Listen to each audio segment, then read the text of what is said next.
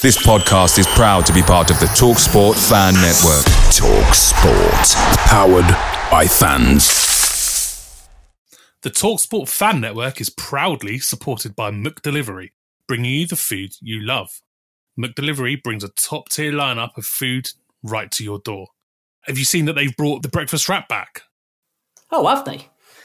Yeah, they have. I can't wait to get my hands on one. I don't doubt it, mate. I'm looking forward to trying their cheesy bacon flatbread. Oh, you saw. Order now on the McDonald's app, and you can also get rewards points delivered too. So ordering today means some tasty rewards for tomorrow.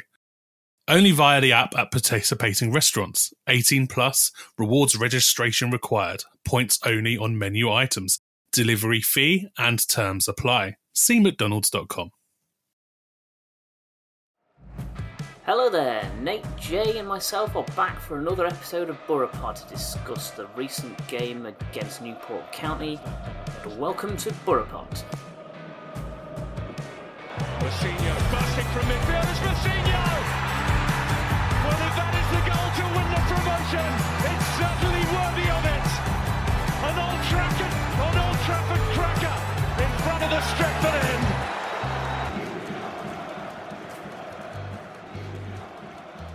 Alright everyone, it's take two of recording this episode.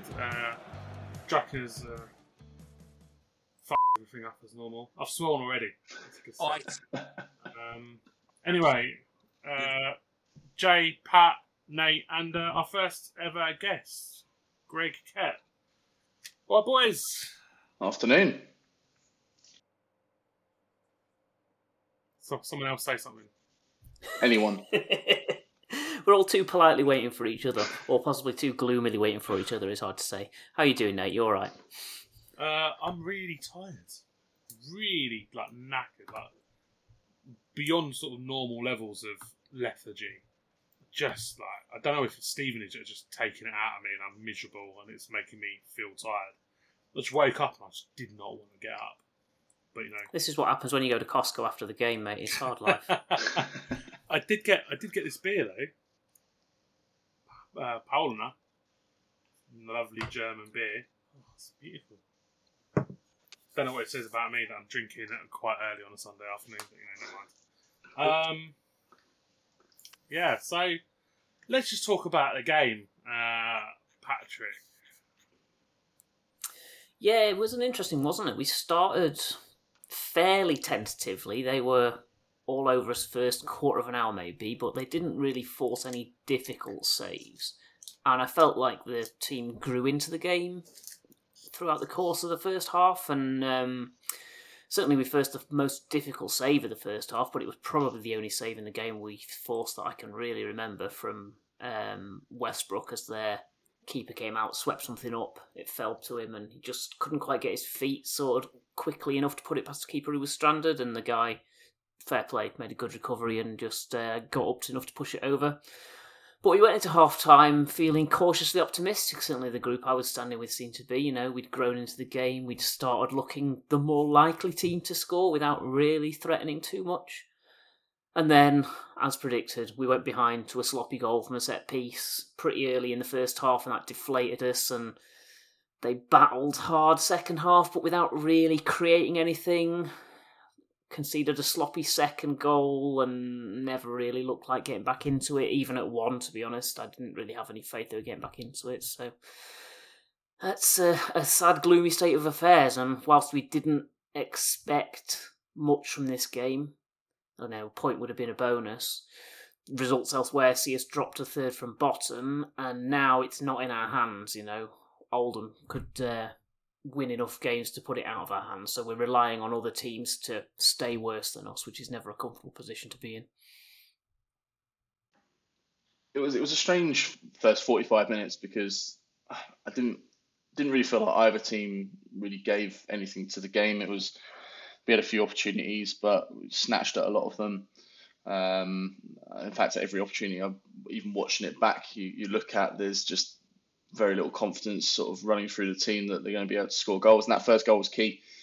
I think if we'd scored the first goal, I'm not going to say we would have won that game necessarily, but I think it would have it would have moved Newport into a position that they definitely wouldn't have wanted to be in. That's chasing something against a team that's then going to be defending for their lives. And for us, I don't think we really knew whether to stick or twist. And the first goal, once we'd conceded it, it was only ever going to go one way, because this team just doesn't have the ability to chase games down in the same way. And it's, for me, it was frustrating, because I didn't think that Newport were a great side, despite their league position. What they showed yesterday didn't really give me anything to suggest that they should be where they are in the league. And everyone can have those days for sure. We all know that, but it was just one of those that if you can't beat a side who play as badly as that, you know you're in deep trouble. Yeah, that's fair. Their home form looks a lot better than their away form, and certainly if you just come to that blind and asked where Newport were in the table, you'd have said maybe 15th, 16th, mid-table, not in danger, but not exceptional. Yeah, I think the story of the game, the way everything played out, is something that we see regularly at Stevenage, where, and it's not just under Tisdale. It's been an awful long time where you see our opposition come to the game. The first 45 minutes, they're feeling their way into the game, seeing what we've got, seeing what we're going to do. Half time comes around, 0-0 or maybe 1-0. They make adjustments. They come out in the second half. Those adjustments pay off because we're doing the same thing that they adjusted to. We don't change things up, really, do we? Play the same balls forward. Play the same way out of defence all the time. We're so unbelievably one-dimensional. We don't do any of the basics, the basic things in football. Passing, moving, getting your head up. Genuinely, those three things alone, we don't do well enough to ride on when maybe the opposition are in the ascendancy. We don't do those things well enough. So we as soon as the opposition start pressing their advantage on us, we capitulate. We don't win 50-50s. We don't make it to the second ball first. We lose the aerial battle more often than not. We actually won the aerial battle somehow this weekend, but I would never have said that we had. I didn't feel like we did. We might have won the header, but the knockdown went straight to Newport all the time. My feeling throughout the game was that Newport had 4 or 5 men in the middle of the park when it was only really Van Kooten or Upson there, because the other one had been pulled out of position all the time, or Taylor was there trying to flick the ball onto someone and it went to Newport. It wasn't a great performance by any stretch. I think that's the problem this weekend, isn't it? It's the performance. It's the nature of the loss. Newport are in the position they're in for a reason, because they're managing to win games. That's the be all and the end all of it. We aren't expecting many points this month, so any points really are a bonus. But we have to put the performance in to make this month, to keep us sort of centred, just keep the fans, keep us just afloat, keep us thinking, okay, we shouldn't be expecting much from this week. If we can play well and we lose to a goal or two, it's not the end of the world. If you play well against a better team and they win, you leave feeling a bit frustrated, but it's like, well, we played well. We were outplayed. They were better. When you don't do any of the basic things right, you can't feel like that, can you? You can't leave feeling positive. It's never going to happen. The thing is, if you listen to Tisdale's interview yesterday, it almost sounded like it wasn't a performance thing. The performance was on point, and it was exactly what he was expecting, and it was almost like we were just unlucky and we just didn't get the rub of the green, which is a complete opposite of what I took away from watching that game yesterday, and I'm pretty sure complete opposite of most people who was watching that game yesterday. It felt like we were second best to most things, and even when Newport in the first half weren't particularly playing well, there might have been a little bit of optimism in terms of we're still in it, but there was never optimism of yeah, if we go and do exactly what we just did in that first half, we'll win this game. And that's the biggest problem Yeah, for me. and it's funny that because one of the things we complimented Tisdale for in the previous episode was his realism in the post-match press conferences and how he wasn't kind of sugarcoating the losses, and that was not the case last night. It was more like, what straws are you clutching at there? Because as far as I can remember, we forced one difficult save and we never looked like getting a point once we went behind. And it feels like a missed opportunity because they weren't that great and we gave up goals and points cheaply, and you just can't afford to do that at any level, particularly when you're fighting for your life in League Two. His presser afterwards, I think, was really difficult because if you think about it, he could have come out and spoke the truth and told it exactly how it was, but I think he's trying to rally the troops, and if he goes out and tells us all how bad they really were, he's not going to get anything out of them. So I can kind of understand manager talk there by, I thought they were right. I thought they were pretty good. I was happy with them, but he's done that just for show and just for the players. But if he'd have absolutely ratted them out, I think we'd have had a problem there. I think him doing that's worse because that's just insult. There's not any I find that insulting. I agree. It's insulting to the fans because he's almost like insulting our intelligence by going, you're actually all idiots. You're wrong. We weren't that bad. It's like, no, we were. We were shit. So either you're being a prick by calling us idiots, or you haven't got a clue. Neither's good, is it? No, I do agree with what you're saying, Nate. I think there was just expectation, everybody in the ground, every player, that we knew what was coming. And I think there wasn't an atmosphere. And I'm not saying that's got anything to do with players or the result or anything like that. But it was just like, oh, well, it's happened. And throughout the whole of the game, it just was complete and utter silence. There was no atmosphere whatsoever in that ground. That just like that's been the same for a long time. I mean, I've been one of those who's moved from the East Terrace to the North, and it's like a morgue in there most of the time. And I get that when it's not particularly great on the pitch, it's hard to get behind. But even when we have won the odd game, it hasn't felt like it's been bouncing like it used to. That's just been the case for, I don't know, 3+ years now. Yeah. I don't know why they started. People started leaving at 61 minutes at 1-0 down, which is a sign because there's been seasons where you've still felt we're pretty likely to go on and win it at 1-0 down with half an hour to go, and it was just already like, yeah, we're not getting back into this, we may as well go. And I thought at the time, come on lads, what are you doing? And then 2-0 ended tamely. Yeah, okay, I can see why you did it now. I wouldn't, but I can see why you did. I don't know why they started drumming at 87 minutes. If you suddenly woke up, got the drum there, use it. I didn't hear the drum once until the 87th minute. And then there was just a dude hitting it with absolutely no rhythm for 2 minutes and then he give up. Honestly, absolutely shocking. But I mean, that's on brand at least. Yeah. But doesn't this matches the pitch, doesn't it? What's on the pitch? Doesn't this boil down to like what was great about Stevenage in and not even just in the good times, just in the times when the fans were behind the direction the club was going in.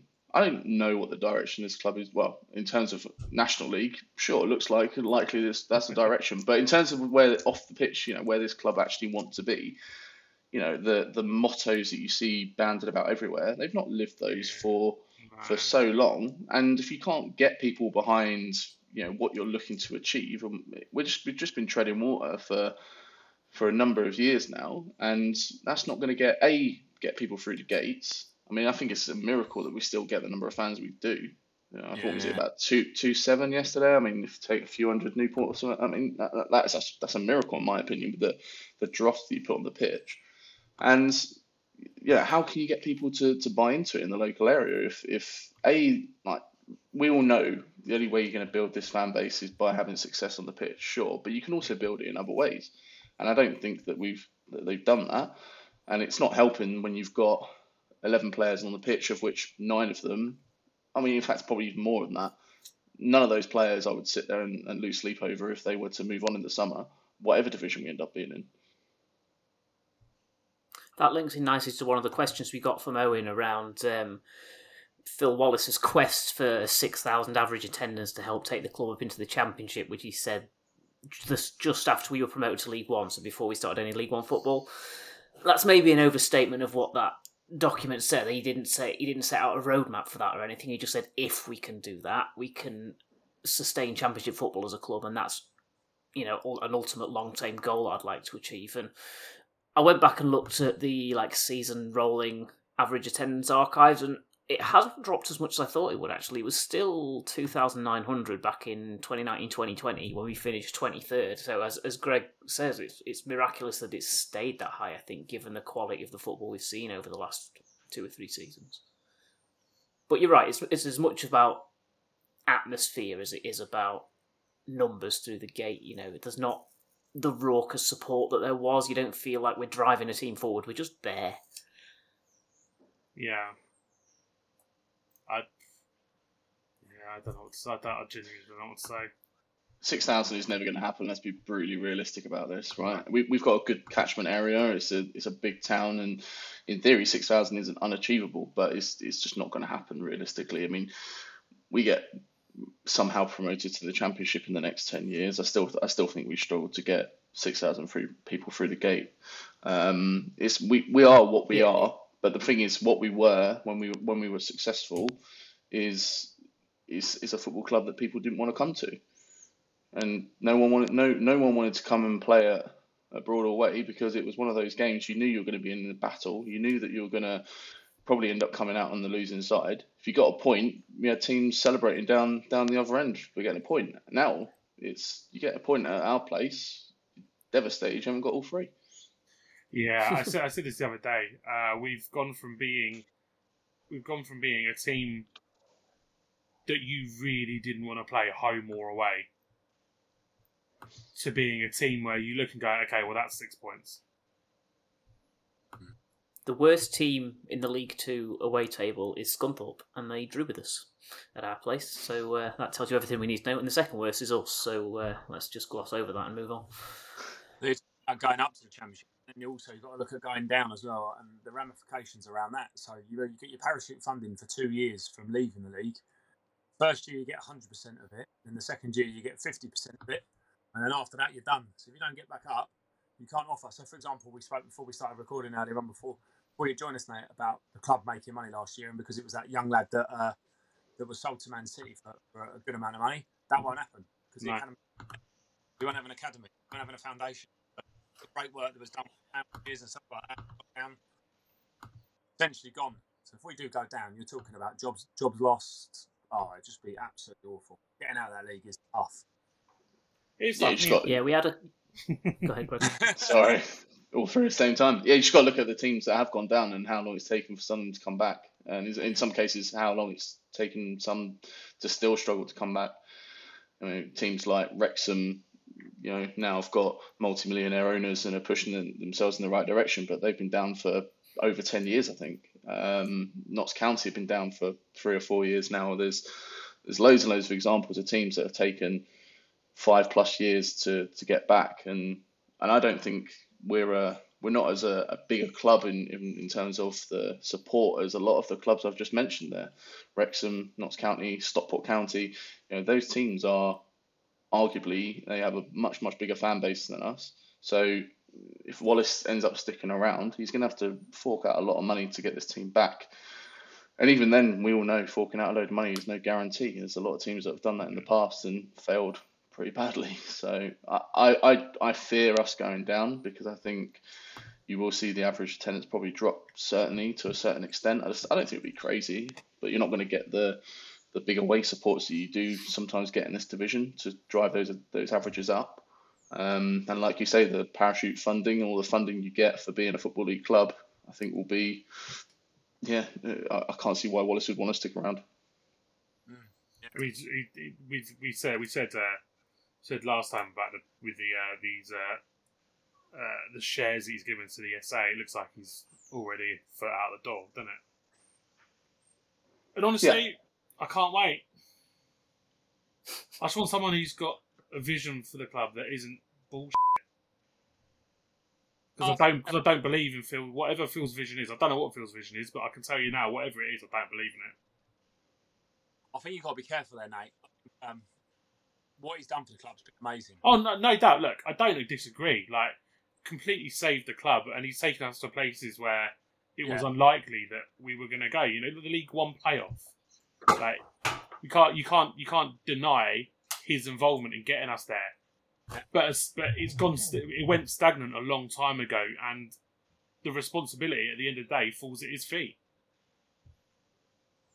The only criticism I can give Phil Wallace is his inability to be able to pick a manager who's actually can go on and create some level of success. That it doesn't have the name Graham Wesley, and let's face it, he's only been able to do that in one spell that he's picked him anyway, realistically. Mm-hmm. So every other manager or appointment he's had, even if there's been spells of, you know, we're doing all right. End of last year with Revel, we actually looked a decent enough side, ended up finishing comfortably mid-table. We had a spell with Dino where we didn't look too bad. You know, yeah, precisely right. So you kind of get yourself out of jail with players like that sometimes. But there's been odd spells here and there. But let's face it, his managerial history in terms of appointing a manager is absolutely abysmal, and it hasn't changed with Tisdale so far. Tisdale's had January to go and fix what he felt needed to be fixed, and none of those new signings at all give me any confidence whatsoever, along with how Tisdale's running this from a footballing side of things, that they're going to be able to get us out of trouble. Yeah, I just don't feel any love for any of the January signings.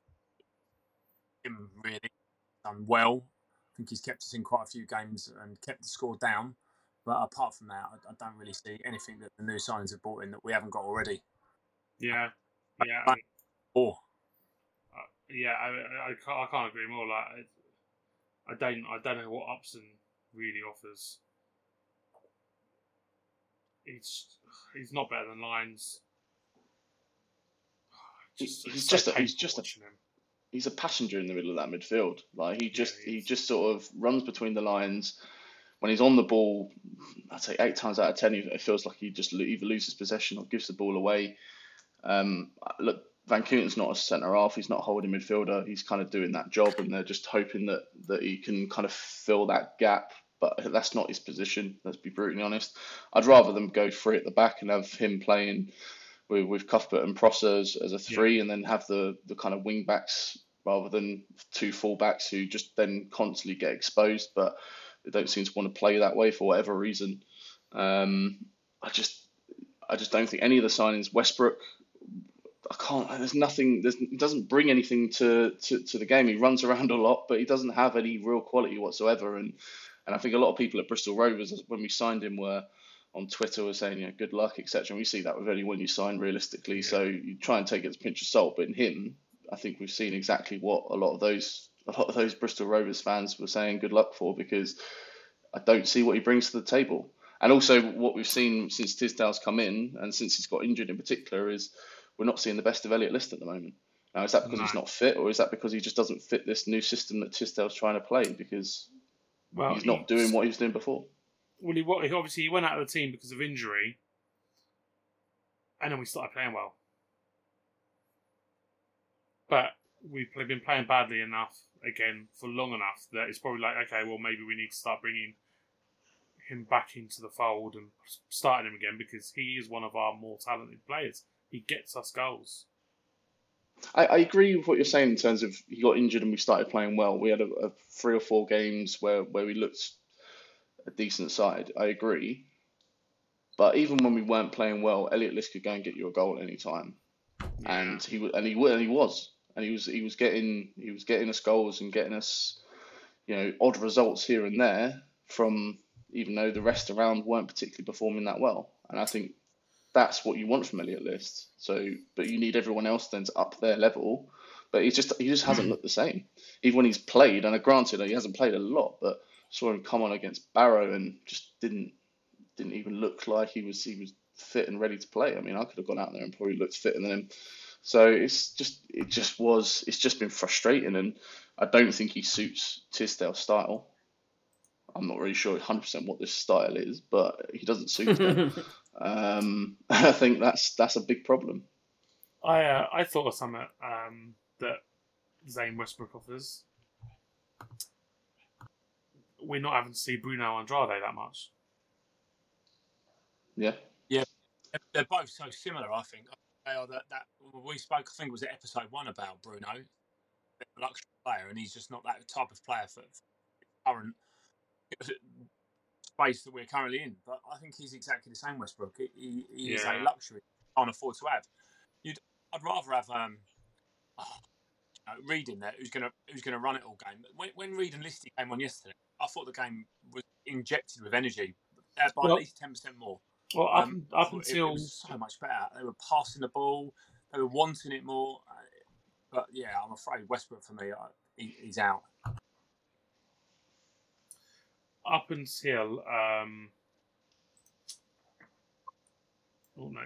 up until the he made the change,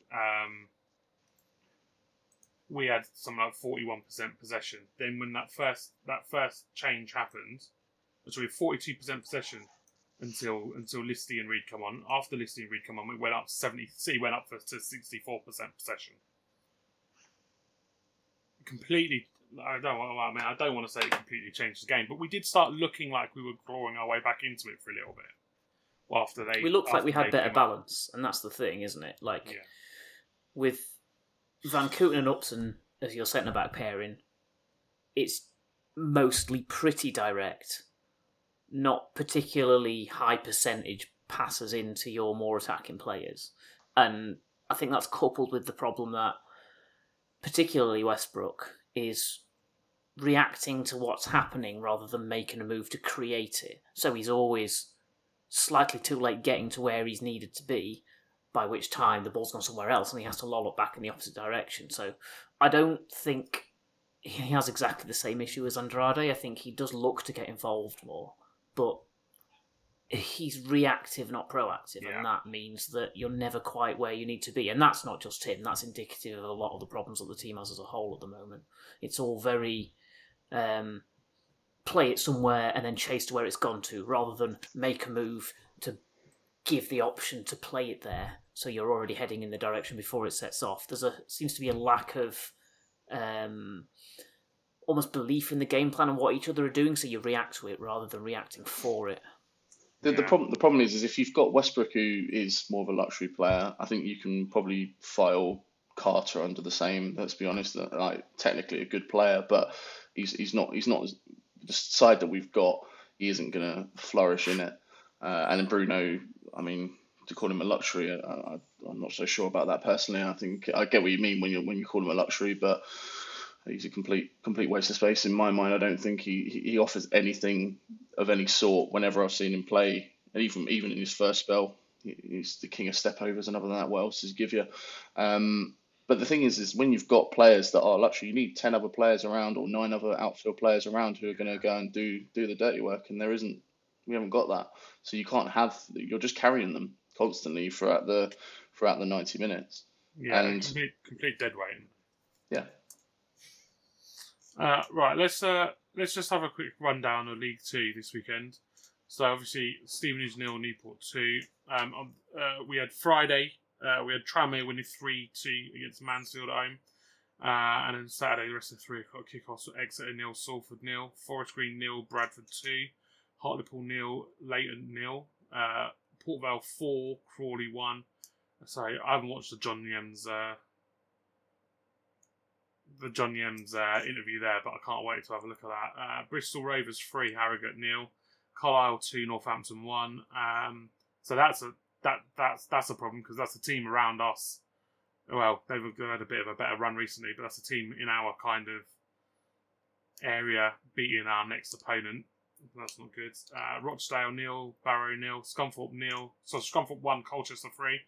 So it's another team around us that's got more points. Swindon 1, Oldham 0, and Walsall 1, Sutton 0. So that leaves the foot of the table. I didn't bother talking about the top half. Pointless. Scunthorpe still bottom, obviously, on 24 points. 23rd at Oldham with 2 games in hand and 3 points back on us with 31 points. And Stevenage 36 played, 34 points. Barrow 35 played with 34 points. Leighton Orient 34 played with 36 points. Colchester 36 played, 39 points. Rochdale 34 played, 39 points. So it is increasingly looking like it's out of our hands because the team above us, the next team above us with 36 games played, are Colchester with 39 points. So we're 5 points off of them. So Orient, Barrow, and Oldham all have a lot of. They've got multiple chances to get themselves out of the mire. It's going to be one of the three, surely. It's going to be one of Barrow, us, or Oldham that take that other relegation spot. And my worry with Oldham is they've got 2 games in hand. Based on our next 3 games, that could be seen as essentially 5 games in hand because I can't see us getting a point from any of those 3 games. And if that is the case, then how far ahead are they going to be by the end of those 5 games? Like how many points are we going to be adrift by that point that we need to then make up elsewhere? And it's just looking like, and I was saying to Pat before we start recording, that game on the 2nd of April at home to Oldham is about as big a relegation 6-pointer as you're ever going to get. It's just going to be huge. Yeah, if Oldham keep picking up points at their current rate, they'll be like 2 ahead of us going into that fixture. So we'll need to win it to leapfrog them, and that's a tough proposition when you're a team playing like we are, who will be off the back of, we're expecting 5 losses in a row, 8 losses at the last 10 and 2 draws at that point. It's really, really difficult times. So Oldham's games in hand are Sutton and Leyton Orient, both of whom they play before we meet them. I mean, they'll fancy. We almost want them to draw with Orient to draw another team back into it. Yeah. I don't know. They've got their next 6: Walsall, away at Walsall, and then at home 4 in a row: Exeter, Sutton, Mansfield, and Orient, before then visiting Broadwell away. Whereas our next 5 until we meet Oldham, or our next 4 are Northampton, Mansfield, Exeter, and then Oldham. So we've got by far a tougher run there of opponents, but obviously they've got to fit 5 games into 3 weeks, where we've only got to fit 3 games into 3 weeks. So it's going to be really interesting to see the point both clubs are at when they come and visit. Mm-hmm. What's the chance of them going bust this year? I think that's our best hope at the moment, though. Well, I think it might be Derby or Chelsea. You know? Going bust, that's our best choice, best option. We can't get off on a technicality again. That's just going to get embarrassing. When the news come out that Derby be given a little bit more time to prove that this sale was going to happen, somebody tweeted. Somebody's response to that tweet was, "Stevenage can't keep getting away with it." He was a Macclesfield fan, obviously, so he can go and get in the bin. They just won the league yesterday. Yeah, they did. However many steps down, like 7 steps down. Like, we ain't going to see them for 20 years. Don't worry about it. That's just that. Anyway, I don't know. What else do we normally talk about? Have we got a stat of the week? Pat, I'll come to you. You're normally the man, aren't you? For stats. Stat of the week. No, right, I guess we ain't got one. Sorry. That's all right. It's we've got quite a lot of questions. I think. Let's just move on to the questions. We have got Twitter came in clutch, didn't it? And give us a ton of questions. Yeah, we've touched on some of them. So, Chud's asked, have any of Tidsdale's players actually improved us? And that discussion basically narrowed it down to maybe Pim at a stretch, but probably not any of the rest of it is better than what we already had in the team. What do you reckon? My only thing with Christy Pim is that guy does not look imposing in goal at any. Like, he just, to me, if I'm a centre forward, I'm fancying my chances of in a 1-on-1 against him. I'm not saying he's a bad keeper by any stretch of the imagination either. I actually think he's definitely better than Anang. He's definitely better than Bastian. He's definitely better than Adam Smith and whoever else we've had in goal this year. But yeah, just for me, I don't know. Just doesn't feel like I quite like keepers who are sort of feel like, you've got a wall to get past, even if you're through 1-on-1. He doesn't give me that at all. No. I did think, wow, he's short, and then look it up, and he's actually 6 foot. So, but you're right, He deceptively. is not 6 foot. I'm just quoting what Google told me, right? It may be wrong. Oh, Google must be right.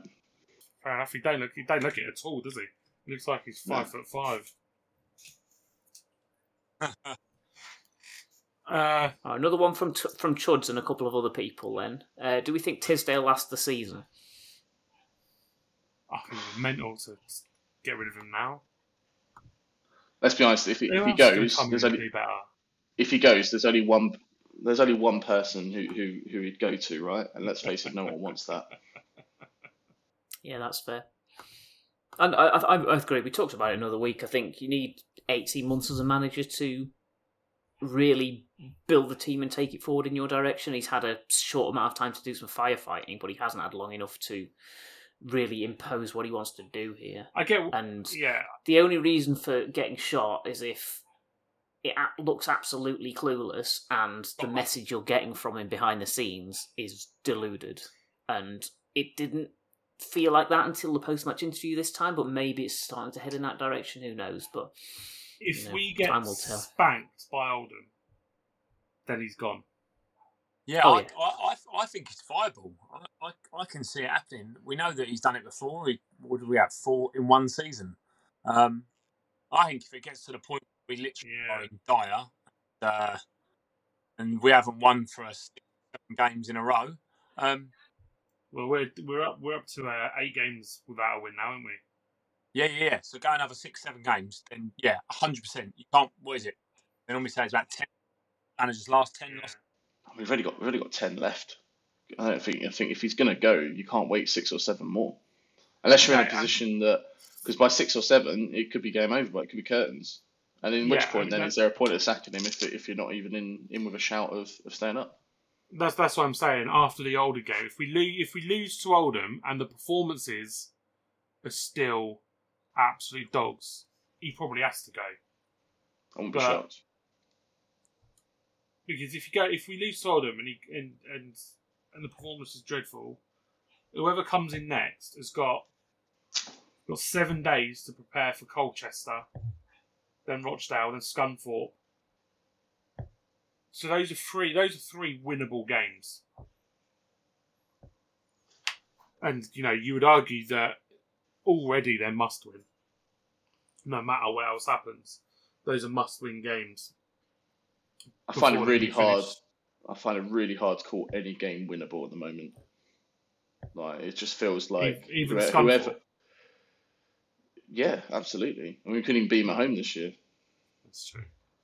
I just struggle to sit there of any of those games that are left. Yes, I agree with you saying 100%. The Oldham game is going to be massive, and we have to win that one. Yeah. And is it winnable? Well, yeah. It should be winnable, but is it actually winnable? I'm not so sure. And same with Scunthorpe away from home, and I just think on the road we've been so poor for so long. It's really hard to sit there and say with any confidence we'll win that game. But I think that Oldham game will be absolutely huge. Where we are at the end of that game will go a long way to whether Tisdale is going to be here for the rest of the season, or whether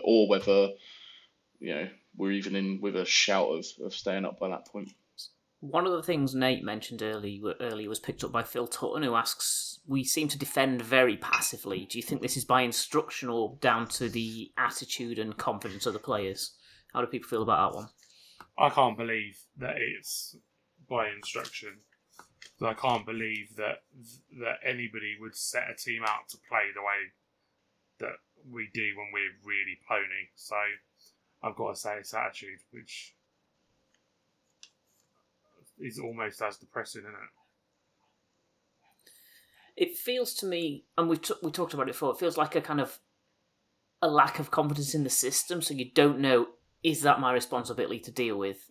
Do I pass it on? If I try and deal with it and it's a mistake to do that, and I've made that mistake and got us in trouble, so then people hesitate and suddenly a left back curls it into the top corner from 20 yards with his right foot because 5 players haven't closed him down.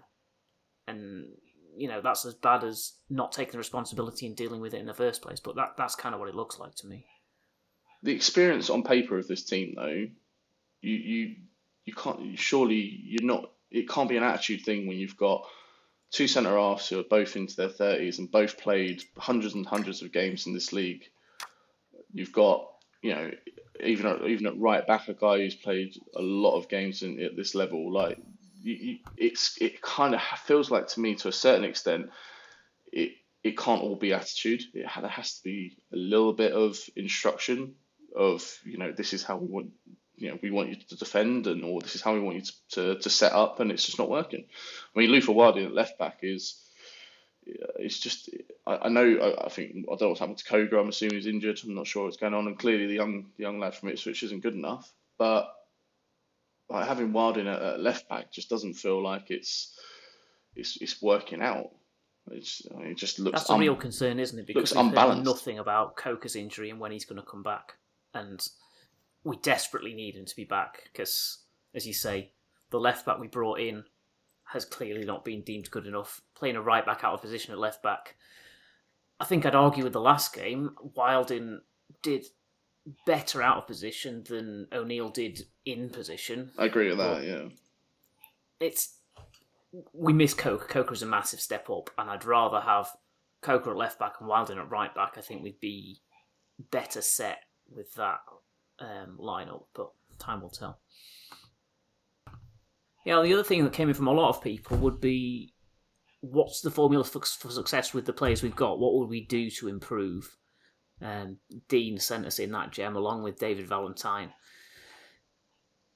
It's a difficult one for me. As I say, I think the biggest concern is the lack of balance throughout the team. So I'd like a defensive midfielder, be that Van Kooten, Bostwick or Upson, with a more creative player alongside them, be that Reed or Carter, someone who can get their foot on the ball and really look to play it forwards. I think what we've seen alongside Norris is that List is probably still our second best striker. If he's, depending on his fitness levels, and if he can only do half an hour, then who do you start alongside Norris instead of him? And on the basis of what I've seen recently, I think I would edge for give Carter a go up there, because he's got that presence about him. And then what do you do in the rest of that midfield? Do you keep Westbrook in? Do you drop him? I think Taylor is a mainstay, but the other place there is up for grabs. And there's not a lot of people doing the grabbing at the moment. I just want to know what's happened to Jake Reeves. Why is it? How is his injury? How is his injury coming on? I know it's a broken arm, but I've said it a couple of times. You see players play with broken arms all the time. What exactly's gone on? Why have we heard nothing about it? That really pisses me off. I mean, at least in his case, we knew they announced straight away he's done for the season, so it's not a shock that he's been gone. Whereas with Koki, you're just kind of waiting with no knowledge whatsoever. My biggest problem with this team, and it's been a problem even pre-Tisdale, is you're trying to play four centre midfielders in a pretty tight pitch. You're just trying to put too much emphasis into the middle, and it just becomes congested to the point of you've got players that obviously aren't good enough, first and foremost, trying to do things in those circles. So you've got, then the only width you've got is your fullbacks, and your fullbacks are bombing forward, trying to get involved in the play in the wide areas, and then leaving themselves completely exposed. So you need to have, I don't think we've got that natural width for anyone who can actually come in and A, give support to the fullbacks to stop them getting exposed, but B, also drive in the other direction and start bringing this team forward. And it's been like that all season. It was like that for most of last season, in fairness, as well. They seem to want to play this sort of diamond or interchangeable system where you're playing essentially four centre midfielders every week, and it just hasn't worked for so long. Surely, if we're seeing that, surely people like Tisdale must be seeing it and thinking, well, we've got to change something up. Yeah, I said it last week. My solution to our woes is five at the back, 3 centre backs, 2 wing backs. playing 2 up top and having a couple in the middle with 1 in behind the striker. We haven't got any natural width. We haven't got any wingers. So don't try and play. I don't see why we would play Reed, Reed out wide. Like, No. it just doesn't make any sense. It's not his position. It's not where he's best. Just don't put him there. But I think we tried that a couple of years ago. Dino played it for a few games. I remember towards the end of a season, and it actually looked a decent sort of setup.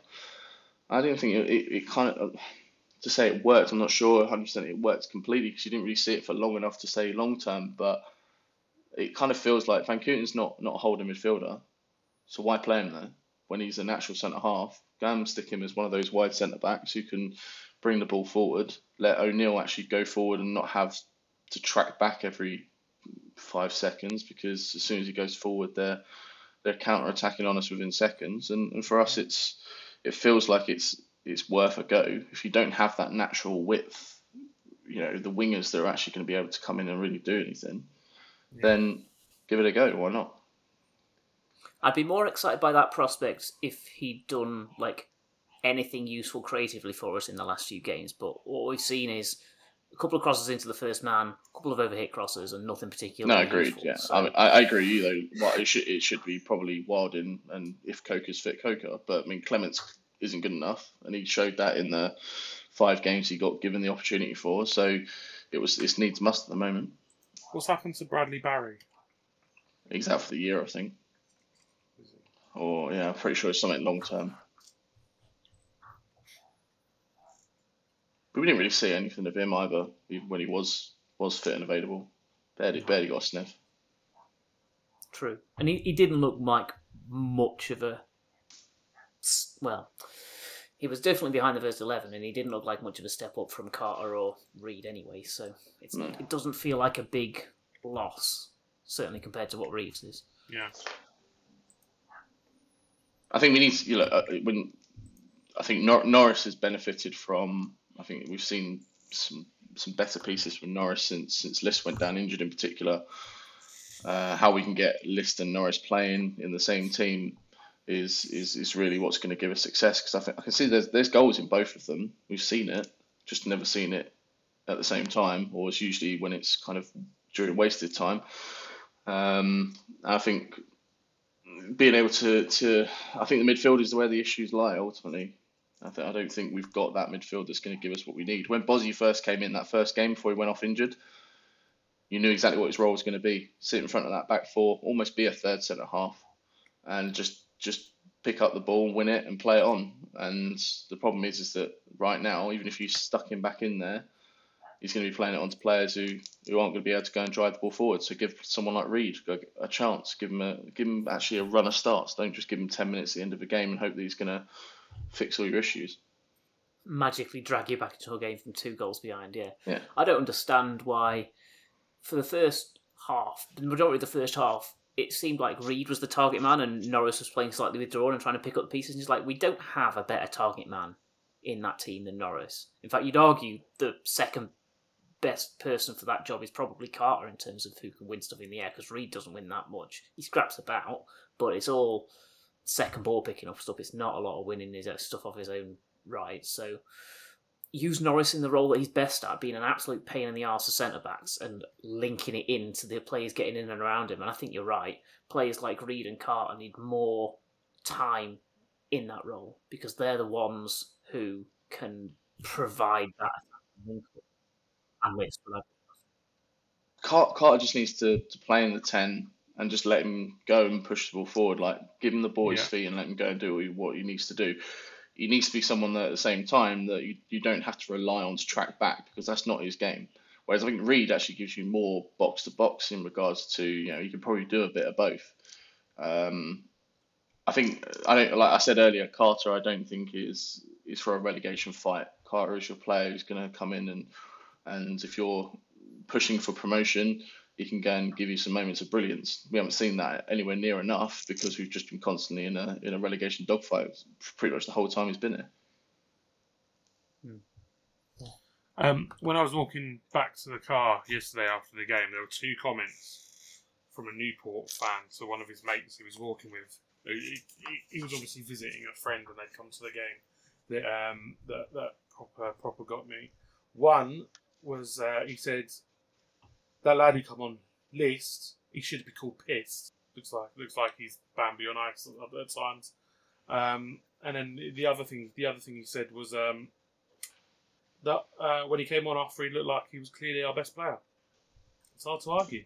Why don't you give him a chance? Is it just he's not my player? He's not the first manager to not really give him a chance though. No. So it feels like there's got to be other reasons outside of what we see 3:00 on a Saturday. Question in from Wasp around shooting in general. Even when the shooter isn't under pressure, seems pretty woefully inaccurate. And do we think this is a sign of a lack of confidence within the team, or where is that coming from? He obviously didn't see Noz's goal last week, did he? But it was There's an exception to prove any rule, right? It was fucking woeful this week, wasn't it? Everything was high and wide. I did enjoy Van Kooten having a lash from distance, because, you've got to win that position, but one goal in 300 appearances, or however many it is at the moment, it's a low percentage choice. I just think Norris can score goals, but he does snatch quite a few chances, and that's not even when he's having a decent game. He has opportunities that he snatches at regularly.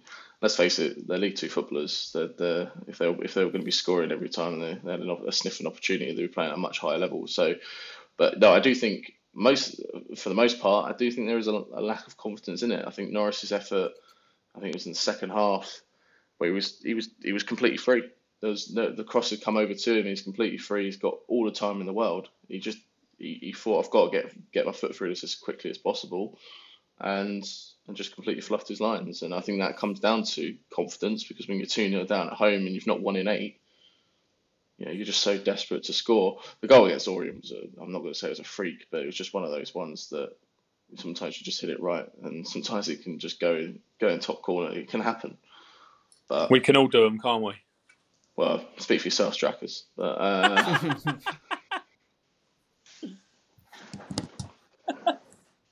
I've got two related cheeky ones, yes. Simon Montgomery asks, which conference ground are we most looking forward to visiting next season? And Dean asks, where's the best place to park in Woking? The only good thing about going down Stockport. Oh, been to Stockport. Remember them in the Football League. I think the only good thing about going down is there is going to be some away days that we've not done before. But whether that outweighs the fact of going down is close. That's it. Boreham Wood because it's close. couldn't get more of a Nate answer to that question. I can go Boreham Wood and I can be home for a cooked dinner. There we go. I mean, I'd say Wrexham just because it's near the missuses. And it's just hilarious watching them bottle out of promotion every season. Went to Wrexham when we lost 5-0 on the first day of the season and vowed never to go back again. So yeah. It's not a place you want to go to once, let alone twice. I went to Cambridge 4 years on the spin, saying I'm not going back next year, properly. No, I'm never fucking doing this again. And I've said that to home games this year, to be honest with you.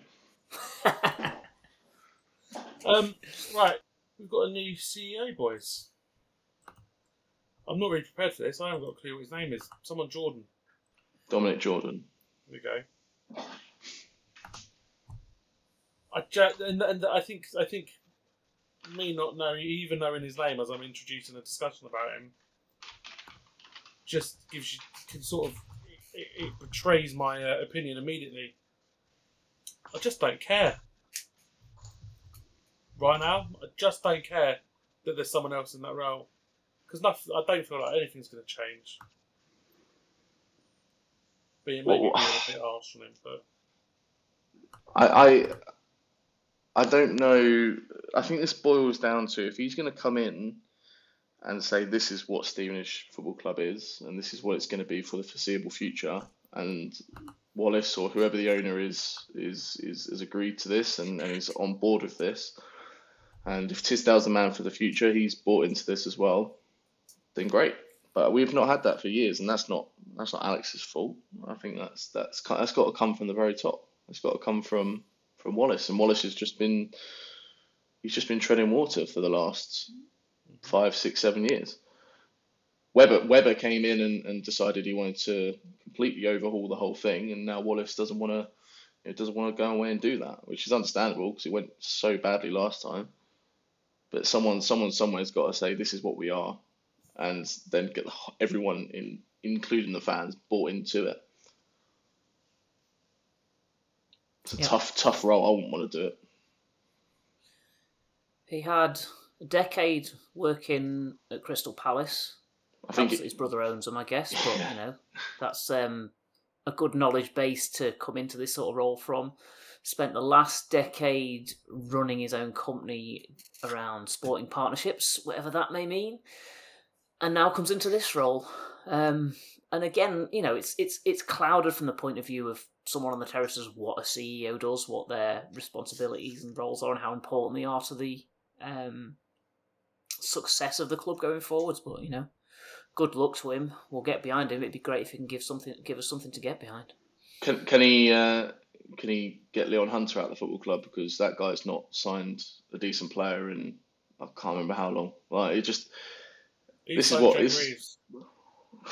Well, yeah, but mate, for every Jake Reeves, you've got 10, Jamie Reed and 12 others. Exactly right. So, and look, he can sit there and he'll probably be dialing out on the fact that you got Ilias Cherin on loan a few years ago. But like for me, it feels like sure anyone can find the odd player, but when you're in that job, it speaks volumes about recruitment when you're trying to think of who's your starting 11, and you're like, well, I can think of about 5 or 6 that I'd want in it, and then it's a case of desperately trying to pick the best of the bad lot to fill in the other slots. It's not positive. Fair play if you can find 5 or 6 in this squad. I'm struggling, bar probably 2, maybe 3 at a push. Like I said, no one. There's not one person in this squad. If they were to leave in the summer, that'd be thinking, oh, that's going to be a massive loss to us. Not one. It depends what division we're in. As to whether I think the players are going to be a massive loss or not. I just think every one of them is replaceable. That's a position you but I think that's really want to be in. But I think that's true of every club at League Two, isn't it? And every club below maybe like the Championship. How many players are irreplaceable? Because how many players have such longevity in a single team where they don't either move up or move down because they're either too good for League Two or League One, or not good enough for League One or League Two. I'll rephrase that. We'll say easily replaceable because it's like I think I agree with what you're saying. I think there's not one player that you sit there and would lose tomorrow and then say, right, we're never going to replace that person. But at the same time, there's far too many players that, as I say, if they left, I'd much rather, in my opinion, I think if we went down, I think Norris would score goals in the conference. But not if he's going to be surrounded by some of the clowns we've had this year. And would he even want to be there? Probably not. Yeah, no, I do tend to agree. I think that we do struggle. I think there's a lot of players that would struggle, even in the conference, were we to go down.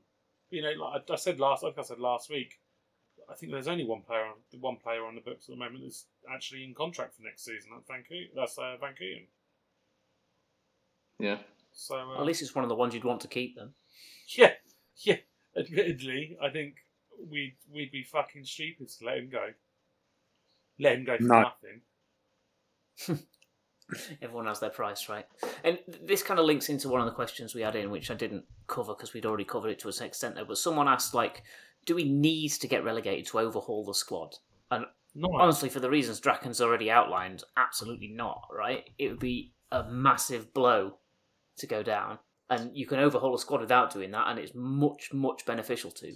And I think, the more player turnaround you have every year, the more difficult it is to build any cohesion within your team. So you want to minimise that as much as you can whilst making the changes that you need to make. But I think what we've seen over the last few seasons here is too much player turnaround, not enough building of quality and building of consistency within the team, but I absolutely wouldn't want to get relegated to give yourself the impetus to just blow it all up and rebuild, because that's just doing the same thing under more difficult circumstances. You can't honestly say that blowing this team up in the summer, even if we were to stay up miraculously, is going to have a negative impact on cohesion, because just watch any game on any given Saturday and you're looking at a team that is full of cohesion, let's face it. So I wouldn't have an issue with, I think you would cherry pick the 2 or 3 that you know that you want to build that around.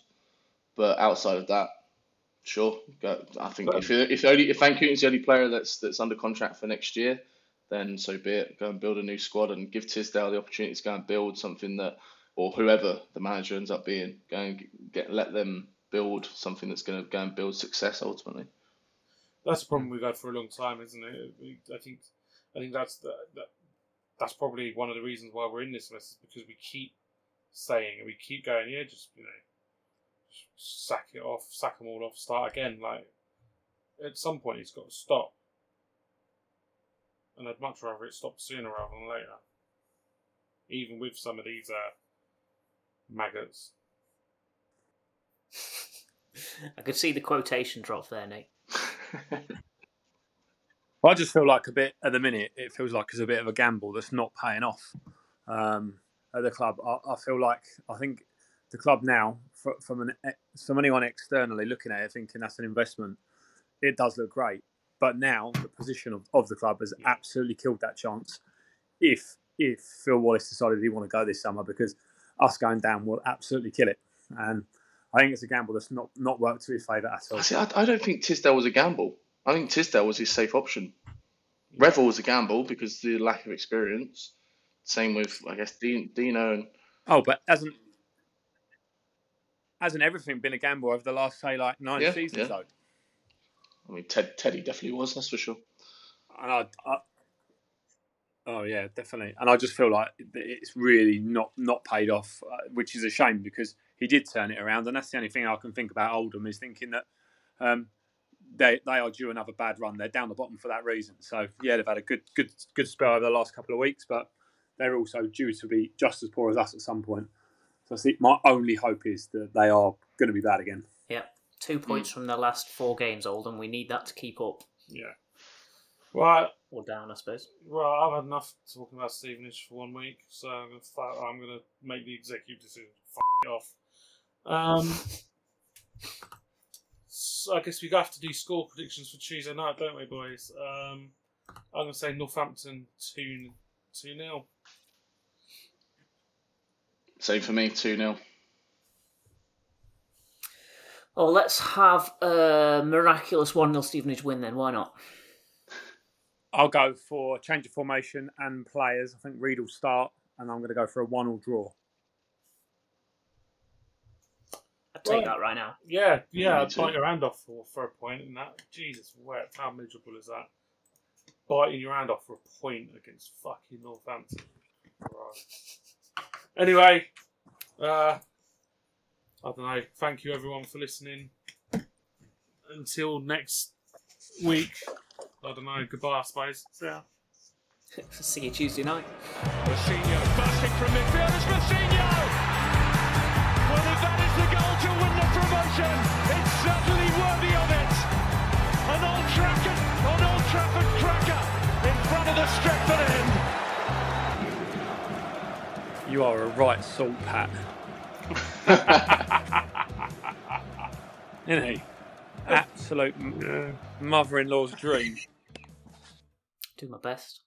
What do you reckon the player's favourite McDonald's is? Sweeney screams fillet of fish to me. I can see that. I reckon TVC loves a McFlurry because they're smooth as silk like his first touch. Do you reckon Macca loves a Macca's? I mean, obviously. Just look at his cheeky face. And Revs definitely takes down a McNuggets share box on his bill. You want to watch what you say about our team's nutritionist. Order McDelivery now from the McDonald's app. At participating restaurants, 18 plus, serving times, delivery fee and terms apply. See mcdonalds.com. This podcast is proud to be part of the TalkSport Fan Network. TalkSport. Powered by fans.